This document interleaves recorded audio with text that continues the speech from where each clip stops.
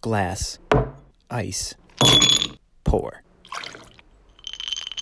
Hey everyone, just wanted to take a second and share that towards the end of this episode, I end up talking a bit unexpectedly about my sexual abuse experience, and that has some traumatic parts to it. So just wanted to let you know that towards the end of the episode, it does get a little raw.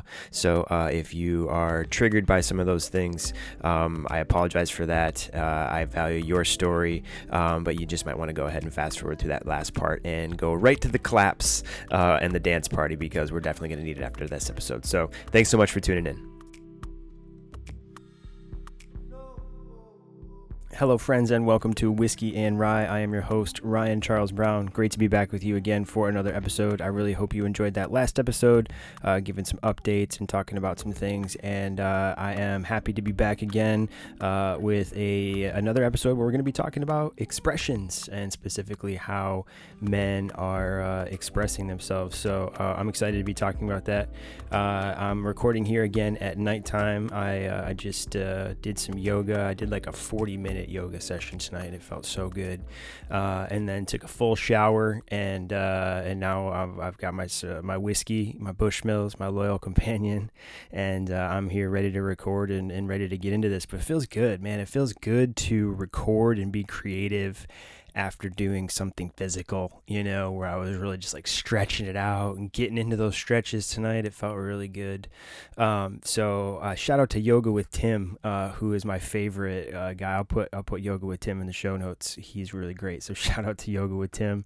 It felt good to get some stretching in and do like a nice combination of like a core workout, video, and then a nice like relaxing stretching workout. And it's interesting, this core workout that we actually did a lot of stuff with our hips, and it's interesting how with yoga and how much Tim emphasizes hip strength, and how important hip strength is to just overall strength in general, how it helps men's core strength, helps posture, not just men, all people, but men also. It helps their hips open up and things like that. Probably things we don't think about. We don't think about how our hips and how we walk affects things like our lower back. But I think about my dad, who suffered from back pain for years. I imagine if he did some yoga, I wonder if that would have helped. I actually bought my dad a yoga kit, and we're going to find out how much he listens to this podcast, because he'll tell me if he's still using it if he listens to this episode. So to be determined on that. My guess is he listens to only episodes that he's featured in. That sounds like him, because that's what I would do, and I'm his kid, so I would only listen to stuff that I'm featured into. I'm just kidding, Dad. I love you. I don't care what episodes you listen to, all or none. But yeah, yoga for men, for me, has been a great part of just, during this time, still recording this episode in quarantine. So it's the end of, it's just beginning of May now. So we'd have, we're T-minus 2 weeks away from hopefully, things getting back together. But we just saw that the beaches in California were closed down again. It's going to be crazy hot this weekend. So, man, it's just crazy how, even with progress, we still have setbacks, but I guess thus is life, right? So yeah, it's interesting. Happy to be recording again and thinking about this episode. I've been thinking about how men express themselves through the eyes of a very tiny man in my life, my little son Reese, who's not so little anymore. I just bought some 2T pajamas for him, and I held them up, and I got a little tear in my eye because they are so big. And any dads out there know the first time you move from the months to the T's, wow, it's startling. Moms, I'm sure you feel the same way too. But man, dads, that hit me. That hit me in place. Moving from the MOS to the T's, that was no joke. So little man's growing up, but I've been thinking about expressing emotion and how men express emotion, because I've been noticing our little man has been getting real frustrated lately with sometimes when he's playing with his toys, if he's not able to do something, or he's not able to make something happen the way that he wants it to happen right then in this moment, he gets frustrated. He throws toys and he expresses his emotions. And I was thinking about that, and then also thinking back to a conference that I went to a few months ago now, featuring Allison Armstrong, who I think I talk about in every show.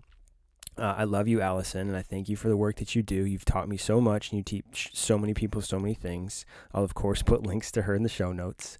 But at this conference, we were learning, and I don't remember if it was at this conference or if it was a clip that they were playing from another talk that Allison gave. But she was talking about how men express emotions, and they usually do so through their hands.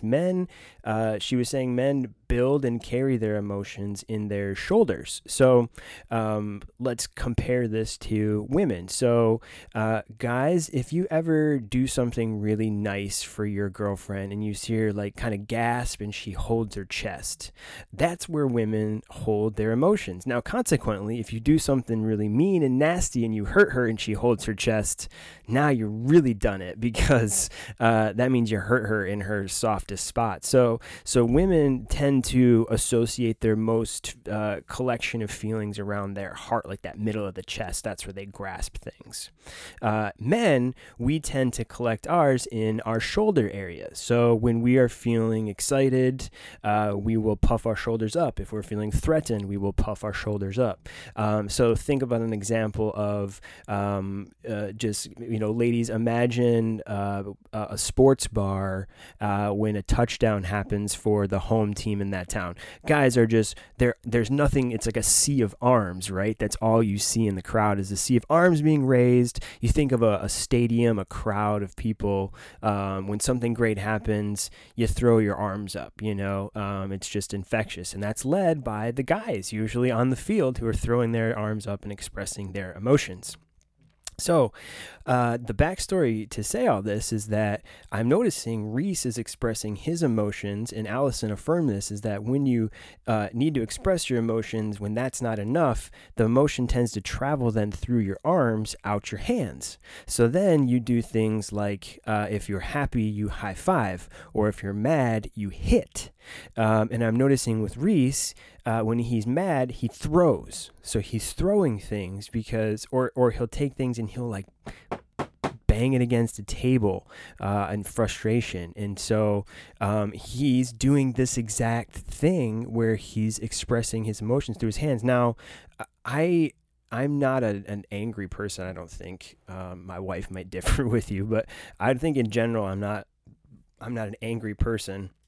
So I say this to say that I'm not usually hitting things, or I'm not expressing my emotions through my fists. So I think there's a little bit of maybe him seeing it in me, but then also this is just kind of, again, what Allison is sort of hypothesizing, but is also backed up by science, that there is men expressing their emotions through their hands in this way. So I've been thinking about myself and how throughout the years I've expressed my emotions this way, and how there are healthier ways that I could have expressed my emotions. Like I said, I've never necessarily been a physically aggressive person, but I can think of two distinct times in my life where I have punched a hard object and hurt my hand.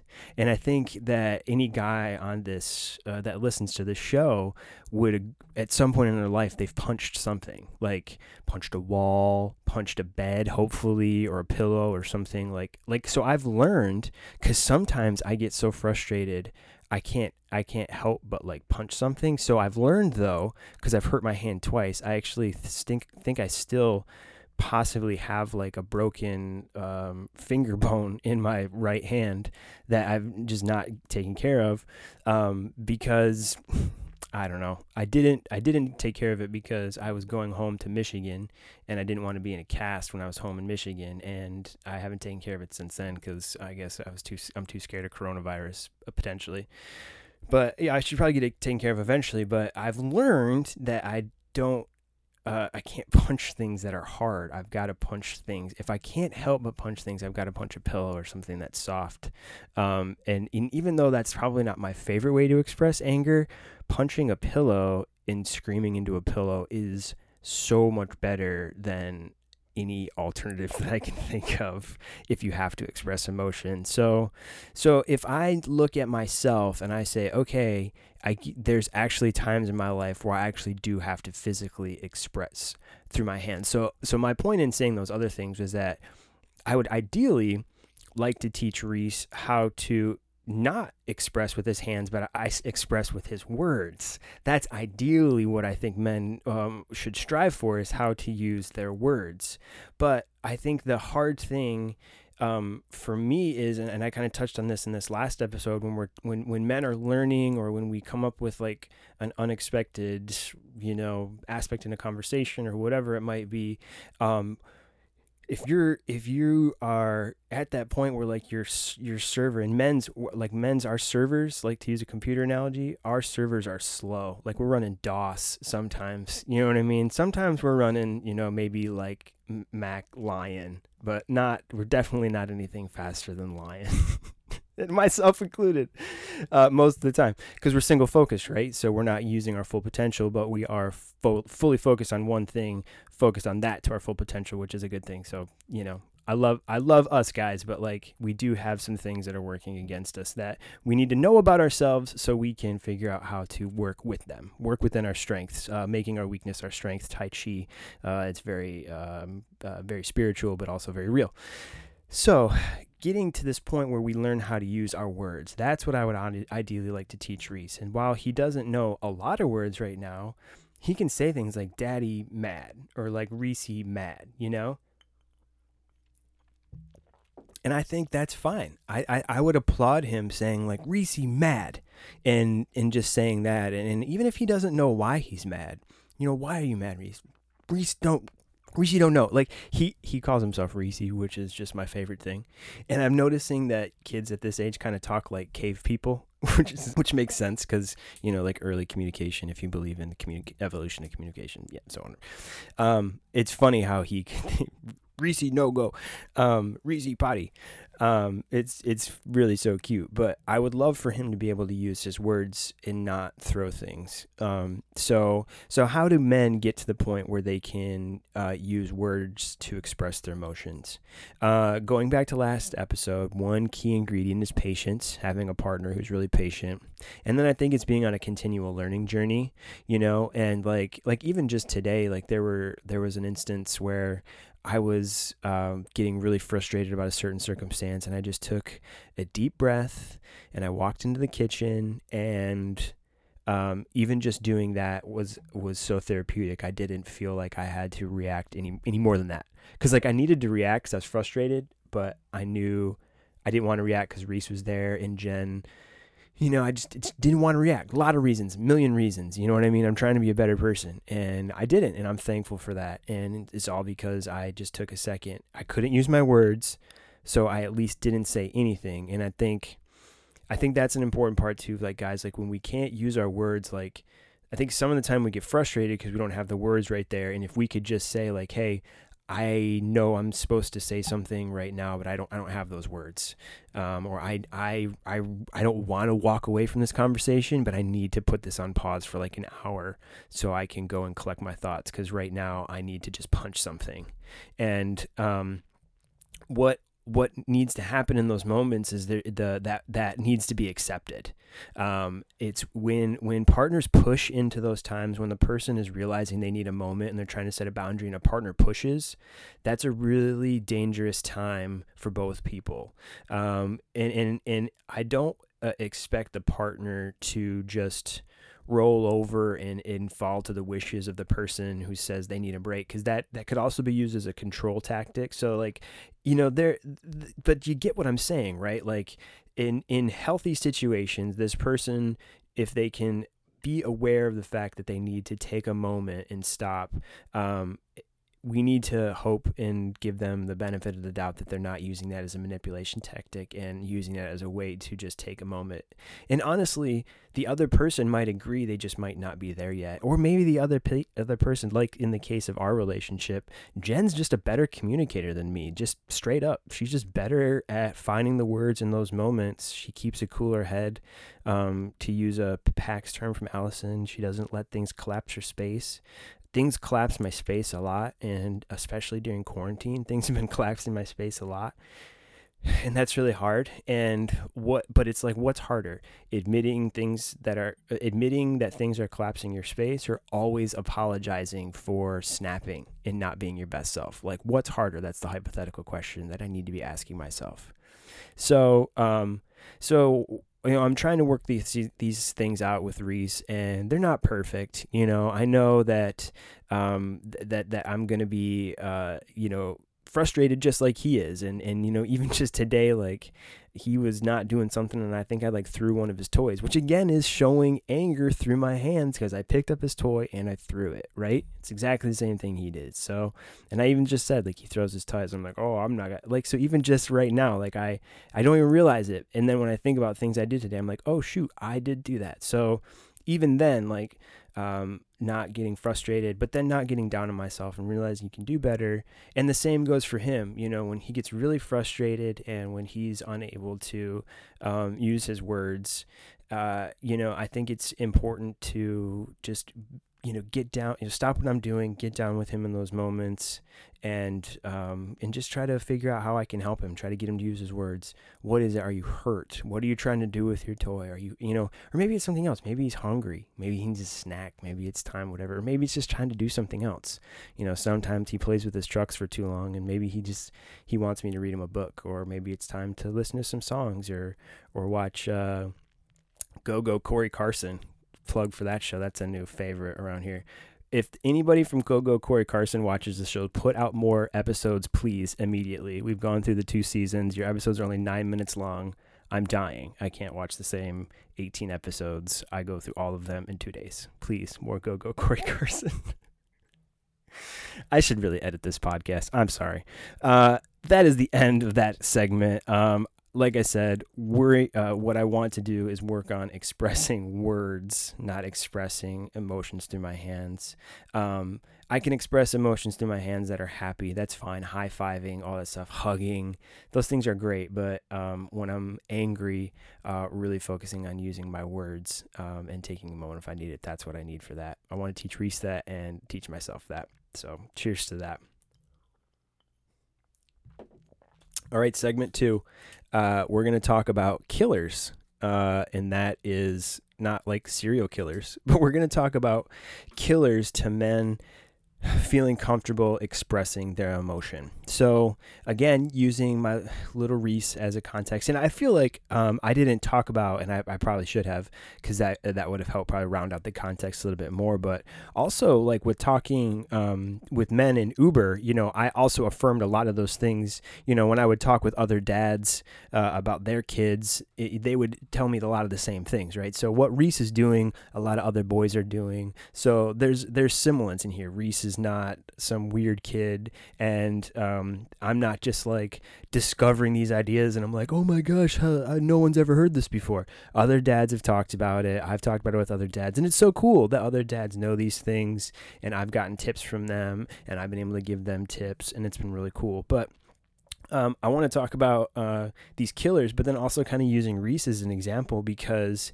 he's developed this new thing that it just guts me when he does it. And I know that I have used words that have hurt his feelings. Oh, God, it guts me every time he does this. But and it happens at dinner time.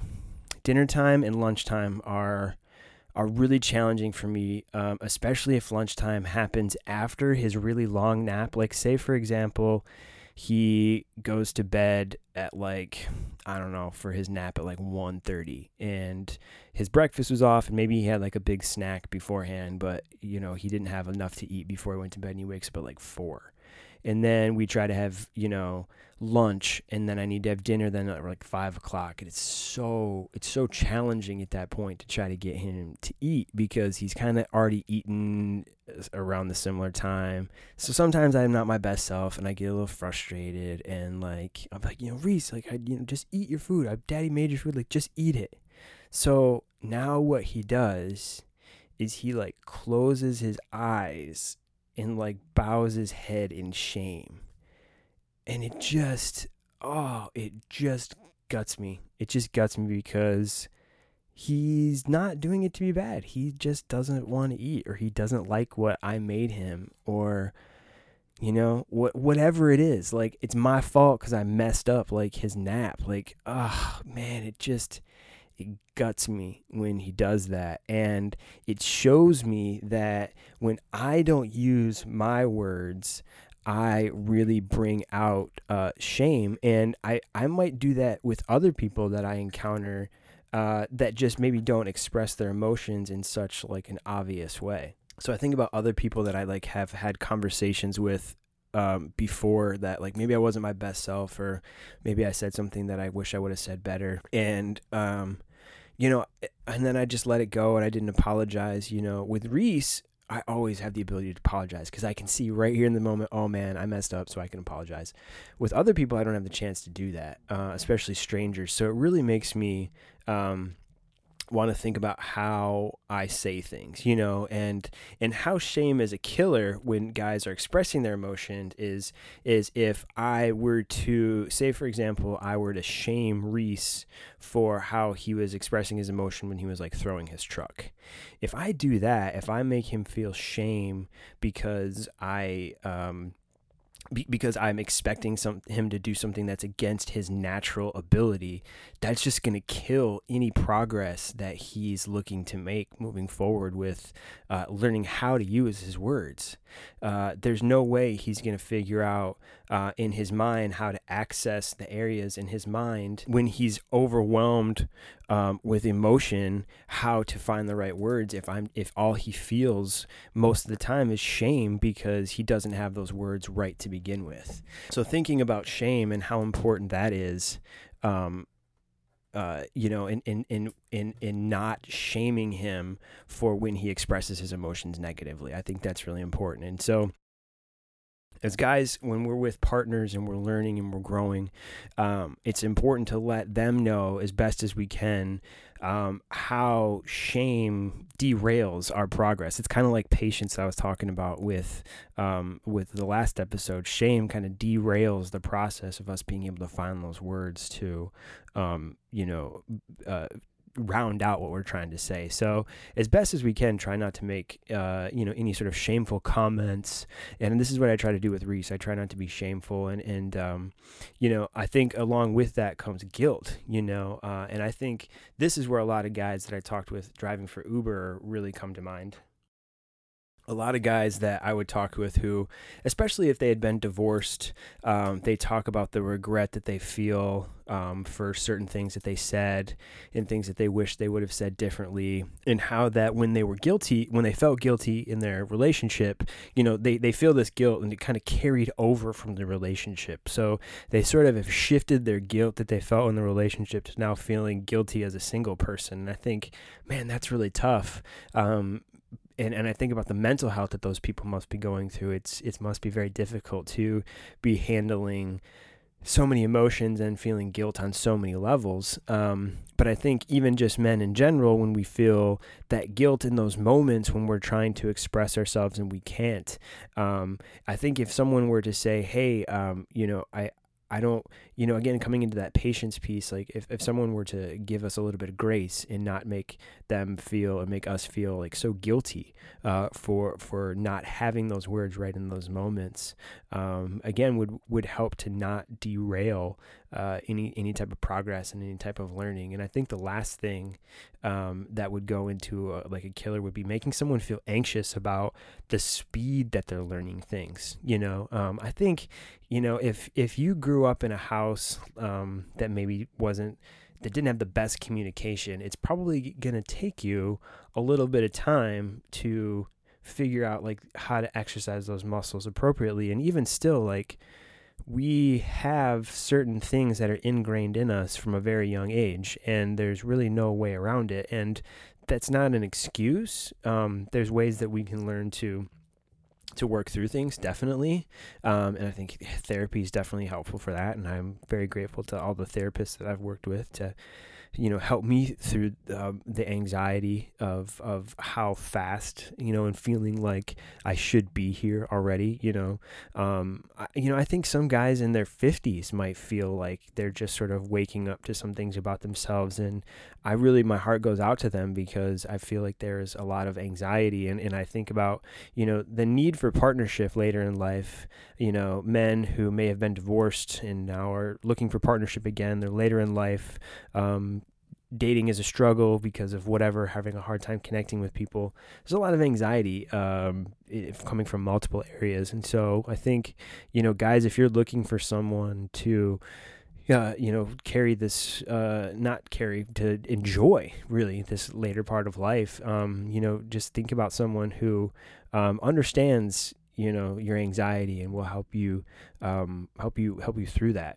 Because I think that's really important. So, I don't like to talk a lot about negative stuff on the show, but I do like to think that it's important to talk about things that might affect progress and might affect things moving forward. And I think, a lot of times I've had the hard time finding words. And so if I can just say to other guys, it's okay to say that you have a hard time finding the words, that maybe it'll just help less deep cuts in the relationship. Because I think that's really when I talk about a killer, if guys feel if one of these killers happens, like that could kill the whole relationship. That could kill things that are really special, that are really sacred to them, and that's, they don't want that to happen. Their partner doesn't want that to happen, but it just might, and that's really sad when it does happen. But I think it's avoidable if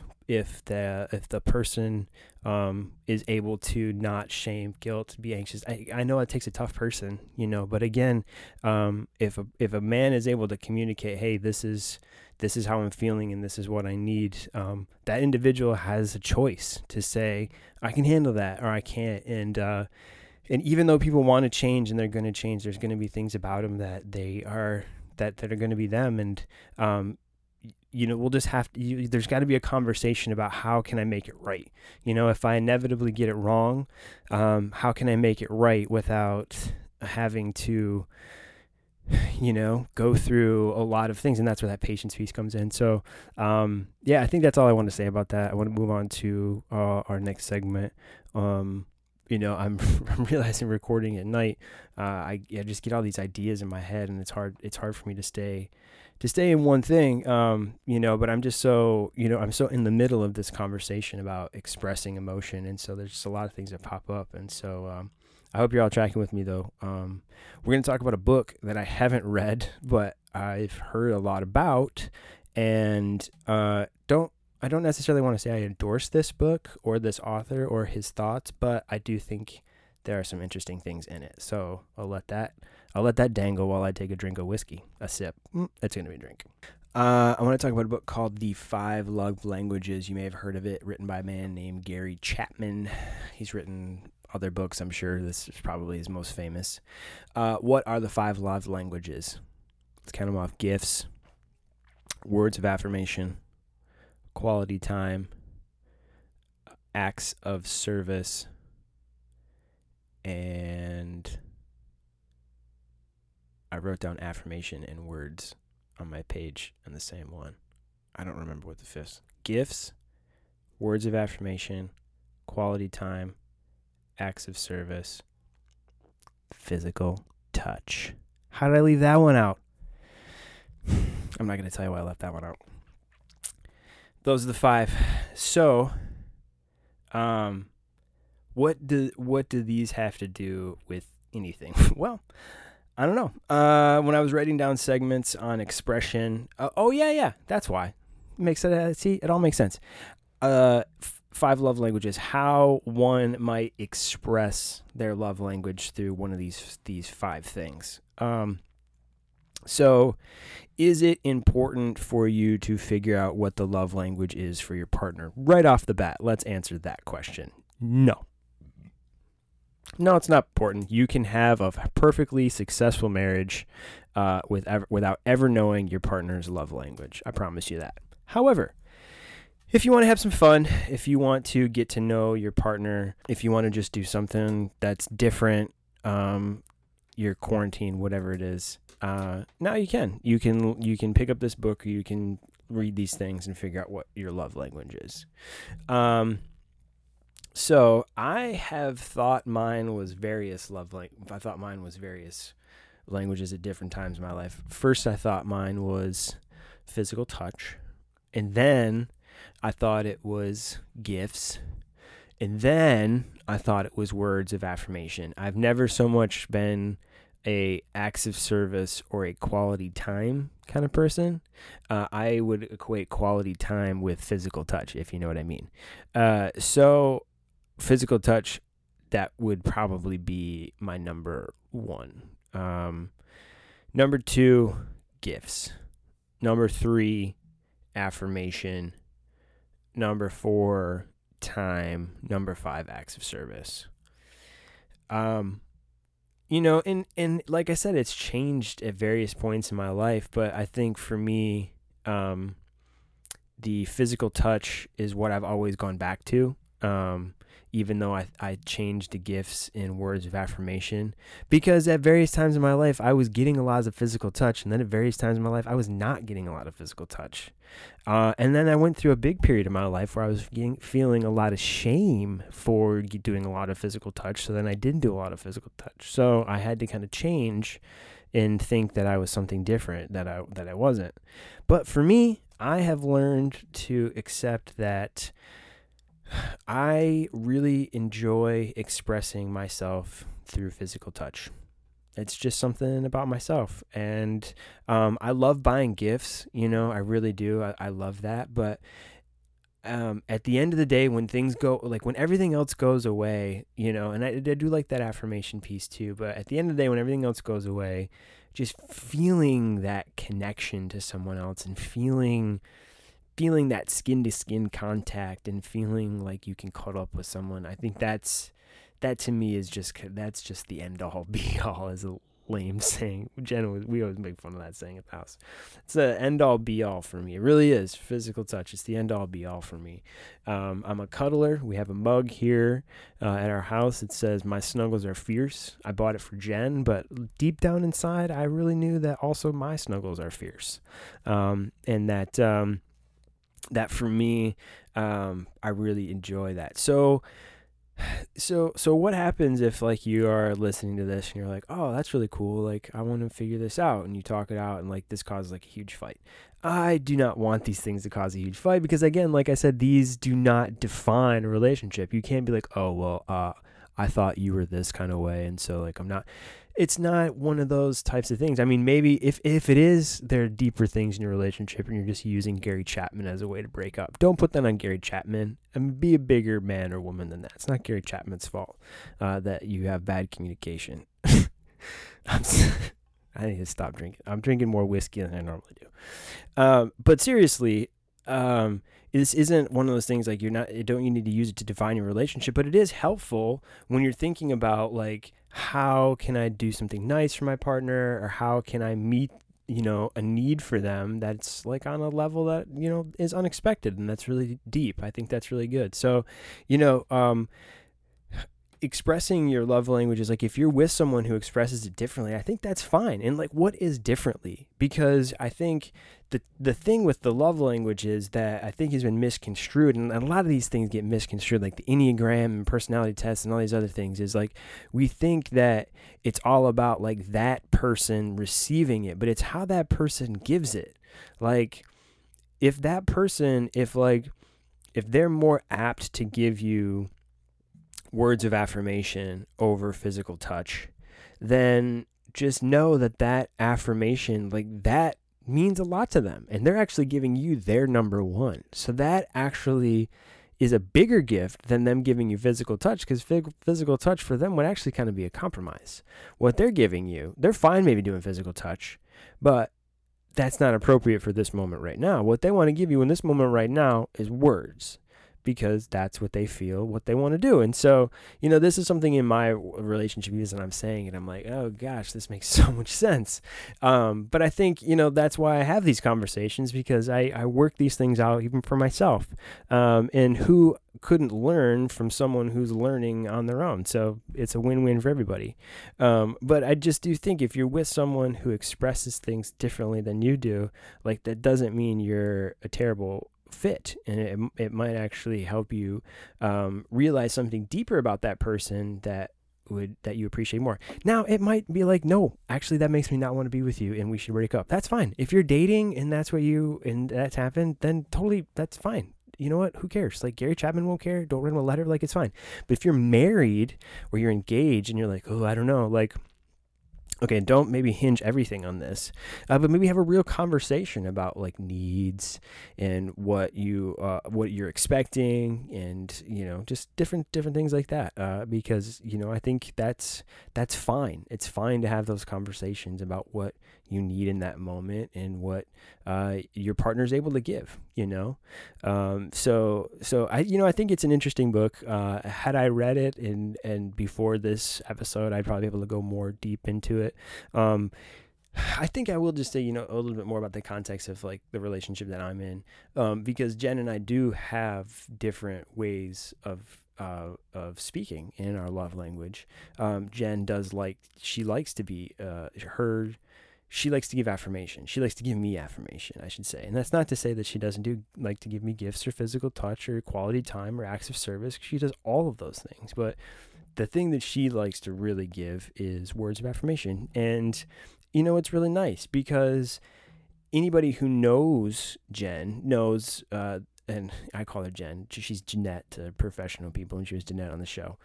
But if anybody who knows her, they know that words really mean a lot to her. So she's careful with what she says. She doesn't just like say things she doesn't mean. In fact, that's one of our biggest fights. She's like, say things that you mean. Don't say things that you don't mean. If you don't mean them, why do you say them? It's confusing. It's totally legitimate. So how do we learn to do that? And like how do I learn to I like to give physical touch, but I think for her, she enjoys quality time, and then if I had to guess hers, I'll have to find out. I would say quality time,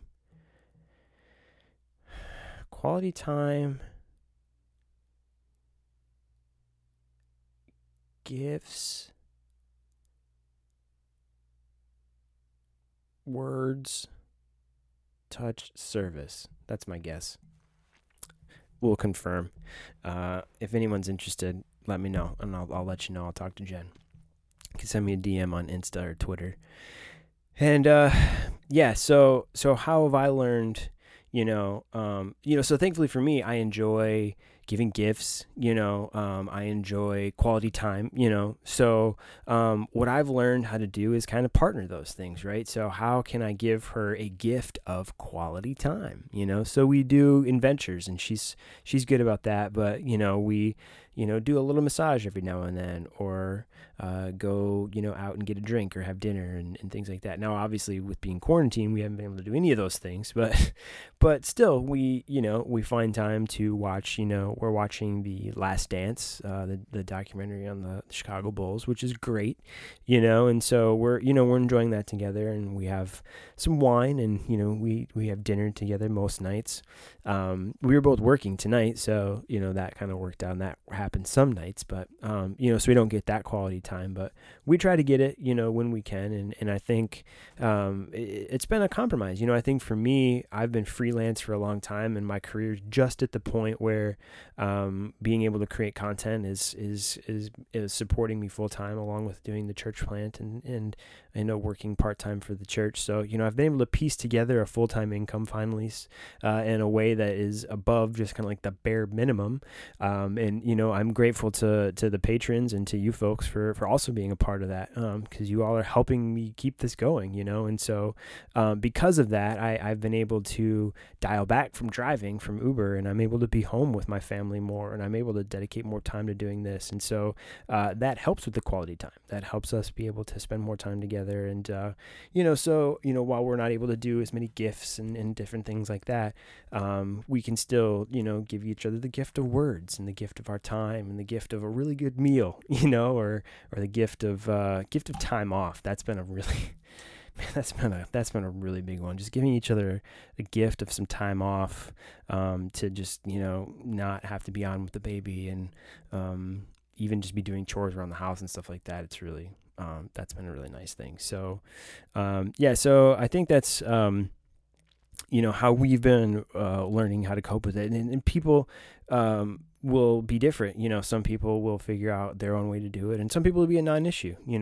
And for us, we spent time doing the 5 love languages around the time that we were doing like Enneagram and Myers-Briggs and Strength Finders and things like that. And we enjoy doing all those types of things because it gives us more stuff to talk about, and so if you and your partner are that type of person where you enjoy reading and you enjoy talking about this stuff, you would enjoy thumbing through Gary Chapman's book, or even just reading, the synopsis of each of the love languages and thinking about what each other is, and thinking about, ways you can serve each other in that time. And guys, just think about, how you express your love language, and figure out how you can put words to that. Maybe it's actually doing it, or maybe it's another way around it. But I think there's a way that you can figure out what's most comfortable for you and how you want to share what your love language is. And so, whatever that might look like, I know it's scary to talk to your partner about it, but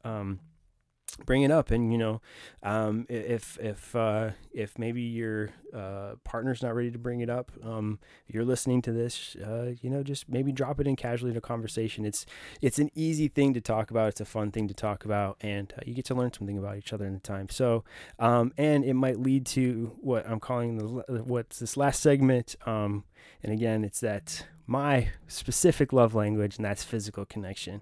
And we're going to talk about how men express themselves through physical connection, because I think that's a big one. I feel like I should do it. Let's talk about sex, baby. No, we're not going to talk fully about sex, but we're going to talk about a little bit of sex, because I think if you were to poll a certain group of men and ask them, what is the number one way that guys express themselves, they would say physically.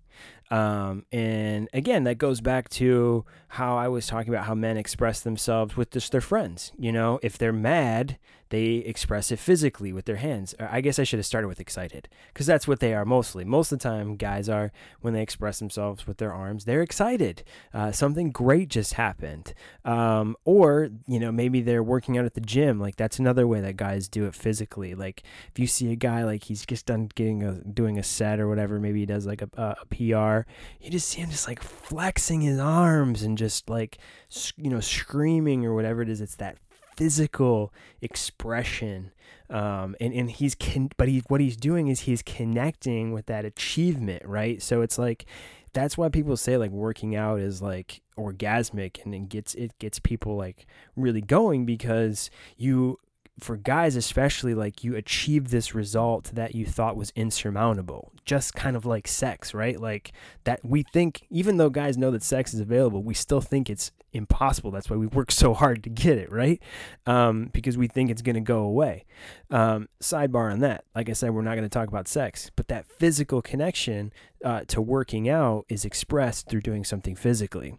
So a physical expression of emotion is very common. And so in a romantic relationship, that physical connection is probably going to be one of the main ways that the guy expresses his emotions. If he's having a bad day, that's when guys usually either are not in the mood, or you have rough sex, right? Or if he has had a good day, that's usually when, girls, you usually get 2 orgasms, right? So like, it's like, whoa, what happened to this guy today? So I think it's, there's a lot to the mood, right? There's a lot to that physical. There's a lot that's tied to the physical and the physiological, with our brains and different things like that. But that physical connection. Why is it that guys tend to lean on that so much? And like, why does sex mean so much to guys? Well, I guess I can just say, for me, the reason that I have such a physical thing is I actually have an unhealthy relationship with physical connection.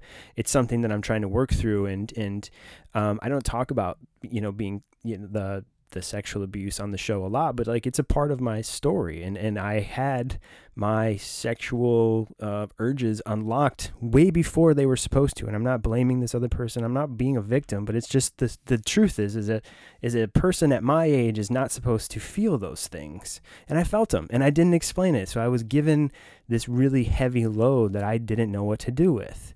And I think a lot of guys were exposed to unhealthy physical connection early on, whether it's through some type of abuse or through pornography.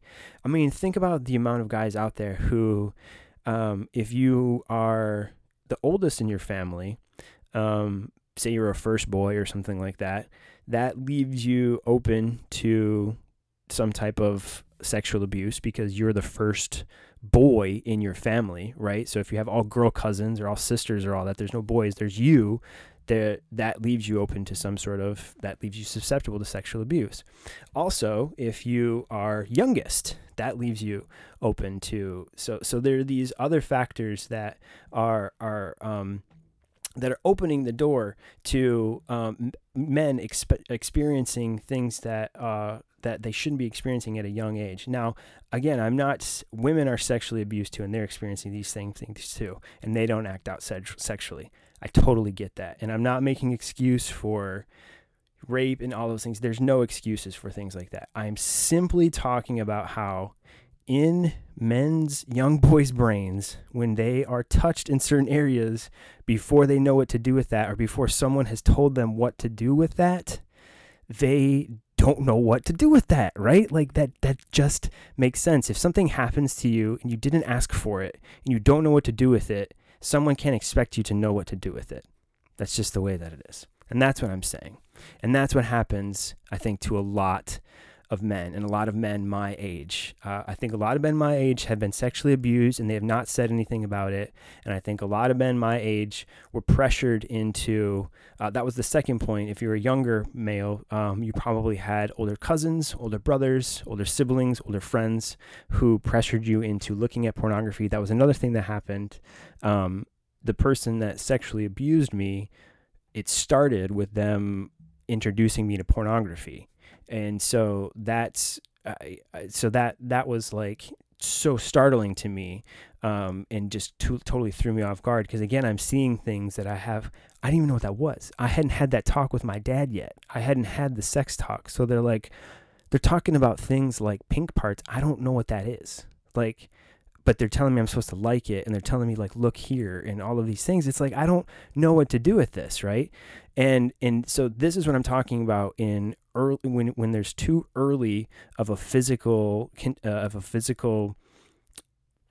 something happens to a younger person, they don't know what to do with this. And so I think my whole point in all of this, and I'm sorry it's taking me forever to get there, but my whole point in all of this is I think that there are a majority of men out there that have an unhealthy connection with physical things in relationships, specifically sex, because of the fact that we were introduced to sexual behavior far earlier than what we knew how to do with it.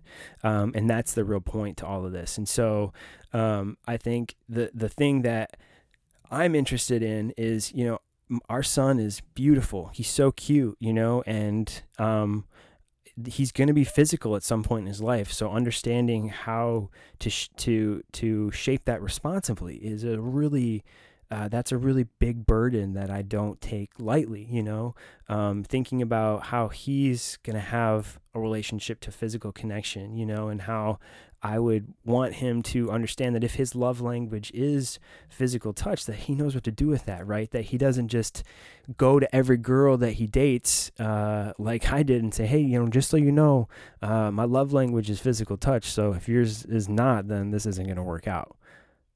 I probably missed out on some really great relationships, but also sounded like a asshole. That's awful, right? But I didn't know any better. So I sounded like an asshole. Doesn't mean I was one, because I didn't know any better. Not an excuse, but I know now. So what can I do about it? I can try to help other men not make that same stupid mistake that I made. So I think the full circle point in all of this is trying to find out how to help men have a healthy connection to a physical expression of emotion in a romantic relationship. I think that's kind of the underlying thing in this is, you can have a healthy physical expression of emotion with your gym buddies. And, I have a good friend, Grant, who is so inspiring with his workout routines. And he just has such an awesome community at CrossFit that he works out with. And so I love how those group of individuals are able to express themselves physically in an appropriate manner, totally non-sexual, but in a way that helps them build their bodies, listen to their bodies, fine-tune their bodies. I just think that's so awesome. It's a mixed-gendered group, and they're able to, again, express themselves physically and connect in doing it in a way that's healthy. And so I think that's a great example of like a non-romantic relationship where physical connection works really well.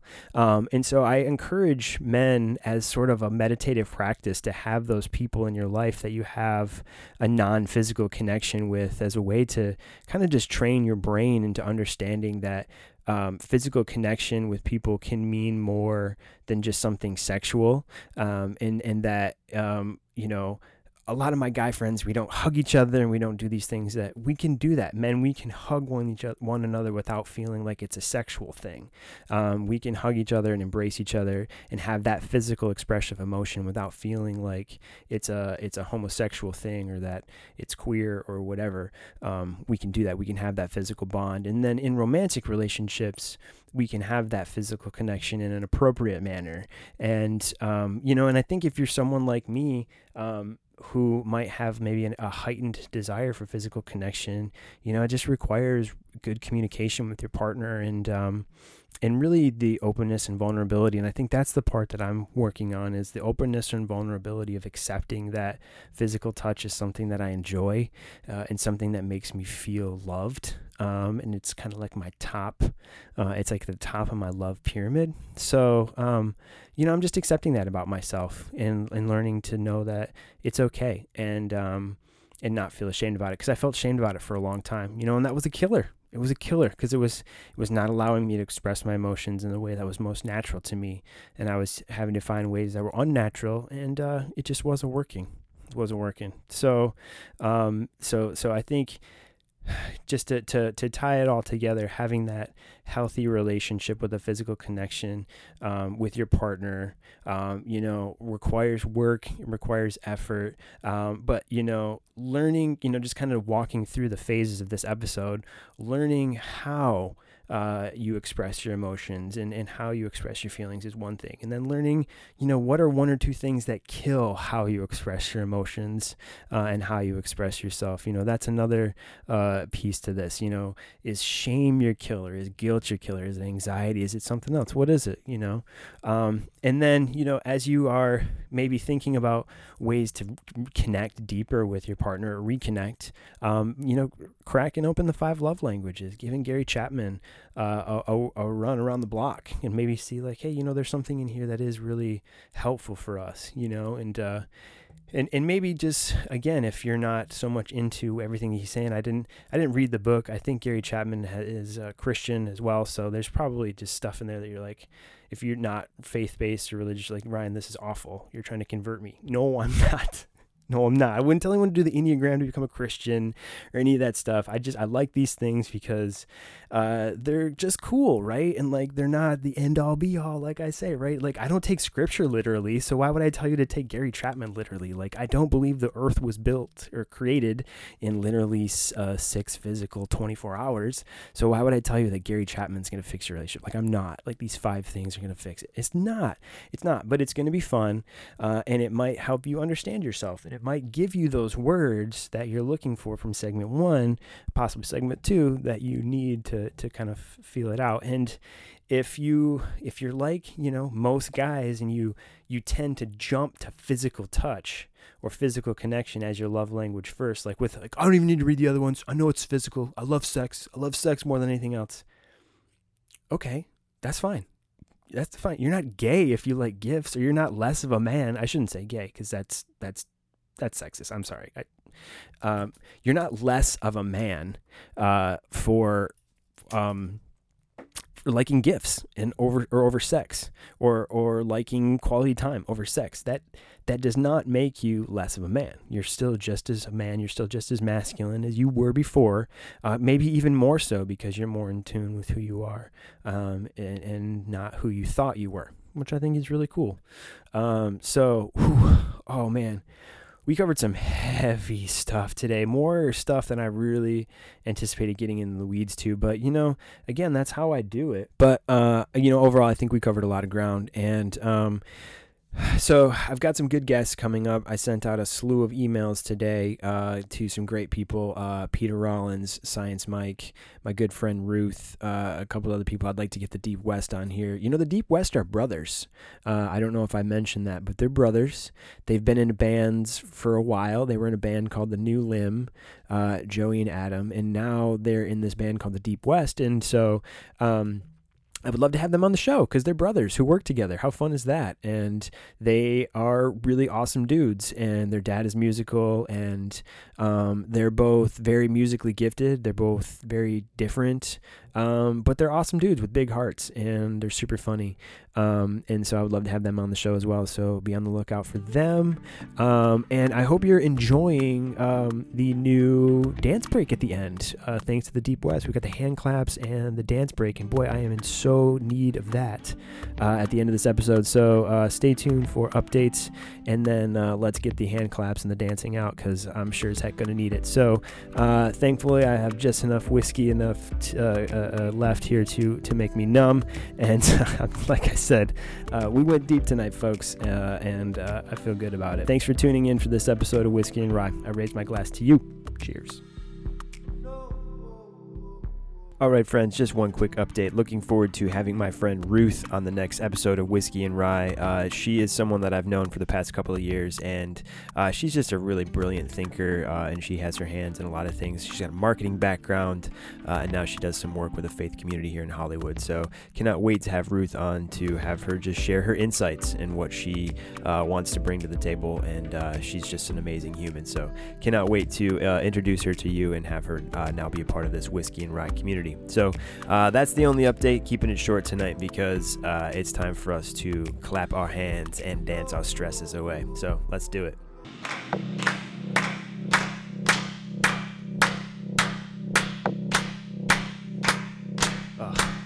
Just love to clap it out.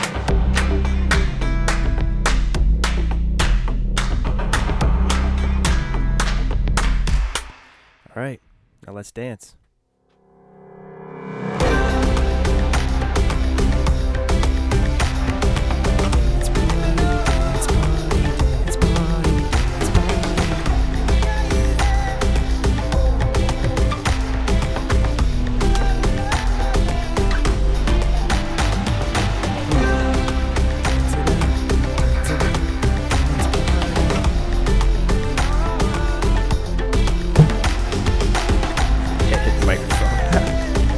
Good.